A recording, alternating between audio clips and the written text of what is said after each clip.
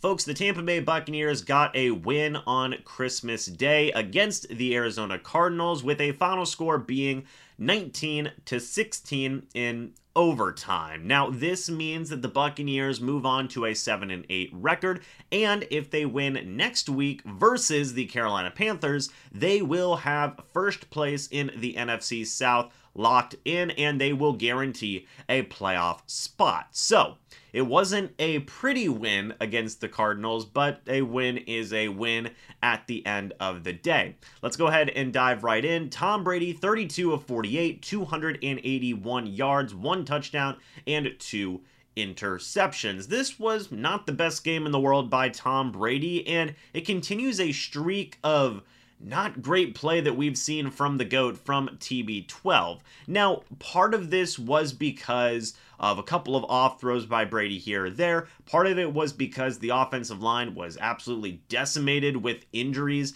and just overall not great play. We'll talk about that in a little bit as well. Part of it was because of chemistry issues with some of his wide receivers, Mike Evans being a main contributor, I guess I should say, to that, or a main person for that. Both interceptions that Tom Brady threw were targets intended for Mike Evans. Both were picked off by the same player from the Cardinals, that being Marco Wilson. Shout out to Marco Wilson. He had a good game against the Buccaneers in that matchup. So there were a lot of factors that went into Tom Brady's performance in this one. Not, obviously not any of it great, and a lot of it needs to improve. The offensive line play, the chemistry between Tom Brady and his receivers, and just Tom Brady with some of those off throws in general. Do I believe Tom Brady will be able to improve on that? Absolutely. There's no doubt about that in my mind, but we will just have to see Tom Brady improve and when that does come around. But all in all, Brady did lead them on a game-winning drive at the end of the day. In the second half, he was able to get the job done and get the Buccaneers in a position to win the game and even tie the game when it mattered most. So TB12 didn't have the best game in the world, but also was able to get it done when it mattered most. You got to give him credit for that. Leonard Fournette on this day, 20 carries for 72 yards for 3.6 yards a carry. Rachaad White, 7 carries for 36 yards. Keyshawn Vaughn had a carry for 6 yards, and Tom Brady had 2 carries for 1 yard. They finally worked the QB sneak with Brady, and it did work in a very crucial situation. Very happy to see that. But Fournette and Rachaad White, this was interesting to me because Fournette, while he didn't necessarily do bad running the football in this game, I was a little disappointed that we did not see more Rachaad White, at least in terms of, average yards per carry. White was the better person in this situation. Now, Fournette did have some very crucial plays, not just as a runner, but especially as a receiver, which we will talk about, but did definitely want to see more Rachaad White. He did make some plays in his own right. He did have a touchdown, receiving-wise, which we'll talk about in a moment, but yeah, still, kind of weird how they're dulling out these running back carries and whatnot when Rachaad White is, time and time again proven that he is, at least for the time being, the better runner than Leonard Fournette in most situations. So why don't we see Rachaad White get more running opportunities? It's a little bit of a mystery to me.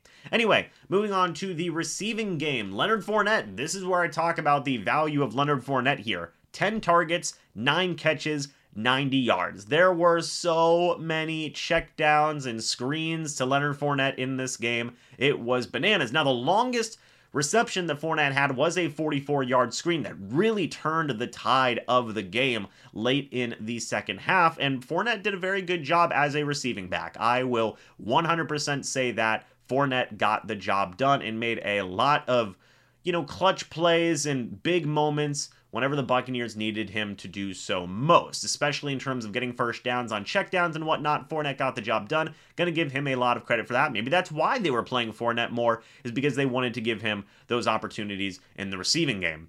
Russell Gage had himself a very solid game, 6 targets, 5 catches for 65 yards. As I've said before, I'm so happy to see Russell Gage improving more in the receiving game because I feel like it's been a long time coming. Gage has been dealing with so many injuries and it's been so unfortunate this year. Now he's starting to get the ball rolling in terms of being a consistent receiver for this team, which I love to see that. Good job, Gage. Keep up the great work. Chris Godwin continued to have a healthy dose of targets and receptions in this game. 10 targets, 8 receptions, 63 yards. No touchdowns, but Godwin man, he caught so many screens in this game, and it is infuriating to see that in one way, but it is, somewhat encouraging in another way because there are a couple of times where those screens work, so that's good. But Chris Godwin had himself an overall solid game. 8 catches, 63 yards, not bad at all.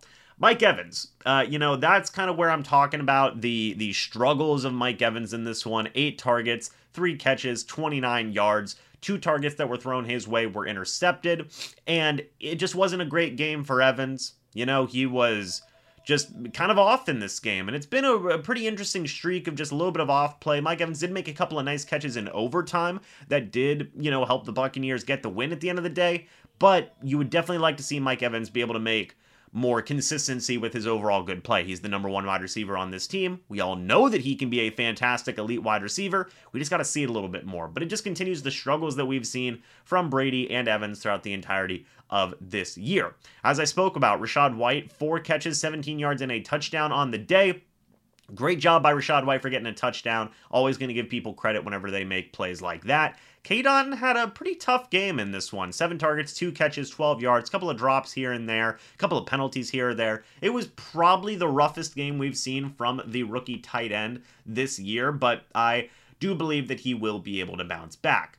Now we move on to the defense, and the defense I thought played great in this matchup. I really do believe that. Lavonte David, 10 total tackles, 1 tackle for loss, 1 pass deflection. He had a great game. Devin White, 9 total tackles, 3 quarterback hits, and a fumble recovery as well. Devin White was on one, and he's been streaking together some pretty good play, which is very encouraging to see. Very happy to see Devin White whenever he is playing some good football. Mike Edwards had 7 tackles and a tackle for loss. Logan Ryan had 8 tackles and a tackle for loss, and he also had a couple of really nice pass deflections in this matchup as well. Anthony Nelson had 4 total tackles, 1 sack, 1 quarterback hit, and a forced fumble, the one that was recovered by Devin White. Anthony Nelson looked very good as a pass rusher in this one. I was very impressed with what he was able to do and get the job done in terms of sacking the quarterback. He had the only sack on the day of Trace McSorley. So, Anthony Nelson, hey, his contract's up at the end of this year. Might be making himself some more money either with the Buccaneers or elsewhere around the league. Carlton Davis, 4 total tackles, 1 tackle for loss, 1 pass deflection. Sean Murphy-Bunting, 4 tackles and 2 pass deflections. Those guys did a really great job of locking up the Cardinals wide receivers for the most part. Now, they did get some trickery in there. For example, like Greg Dortch had 11 targets, 10 catches, and 98 yards. He's such a shifty wide receiver. It's absolutely bonkers. But DeAndre Hopkins, 10 targets, 1 catch, 4 yards.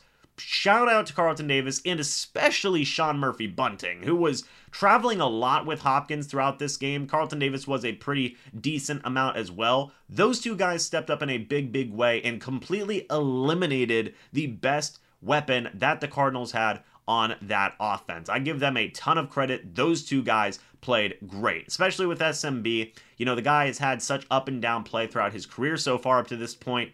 He definitely returned to form in this matchup against the Cardinals.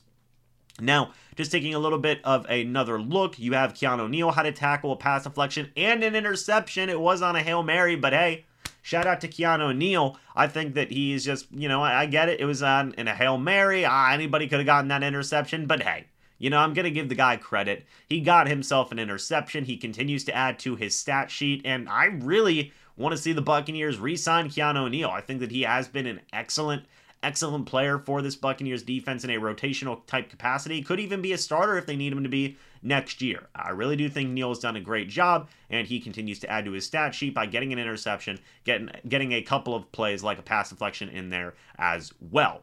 Finally, just to talk about special teams, Devin Tompkins did a little bit better as a returner in this one. 3 returns on kickoffs, 68 yards, an average of 22.7 with a long of 33. 1 punt return for 14 yards. Not too bad. Jake Camarda, 5 punts for 244 yards with an average of 48.8. Not the best game in the world by Camarda, but things will certainly improve, I believe. And Ryan Suckup was the all-star of this game. 4 for 4 on field goals.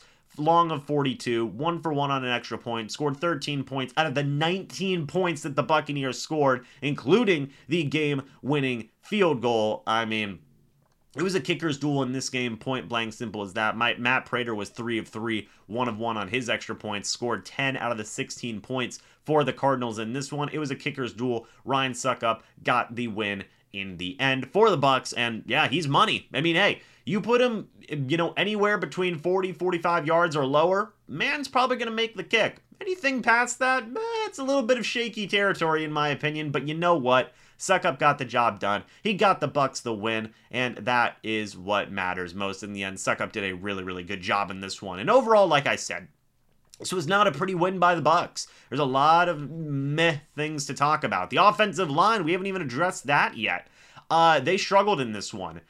Josh Wells got hurt. We'll talk about that in a separate video. Brandon Walton had to come in. He did not play good. I get that he was going up against J.J. Watt, but man, oh man, it was a tough game. Now, it's unfortunate to see that because Walton played so good against, the New Orleans Saints whenever he was filling in for Donovan Smith earlier in the year. But I've talked about it before, man. With Donovan Smith being out and even with Josh Wells being out, you notice bad tackle play when it does come up. And that happened in this game against the Cardinals. I mean, J.J. Watt feasted in this game, man. Two tackles for loss, 2 quarterback hits. I mean, the man looked like he was in his prime once more. Even, another pass rusher, Cameron Thomas, had 2 quarterback hits on the day.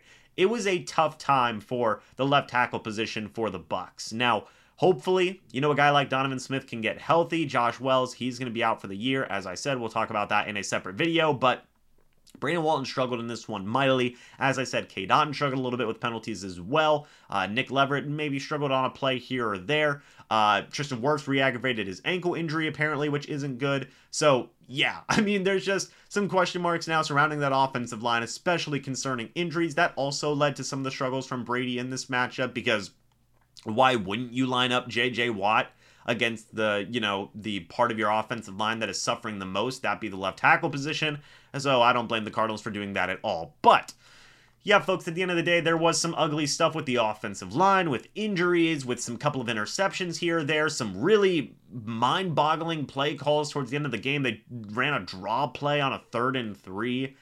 What? I mean, there's just a lot. But at the end of the day, they did get the win. There were some positives to pick out of this ugly win. And at the end of the day, hey, they did win the game, and that's what matters most. So, folks, let me know your thoughts and opinions about this win down in the comments section below. I would love to hear it. Thank you all so much for watching this video. Hope you all enjoyed. And I will see you all in the next video or the next live stream. But until then, and as always, guys, goodbye for now, and go Bucs.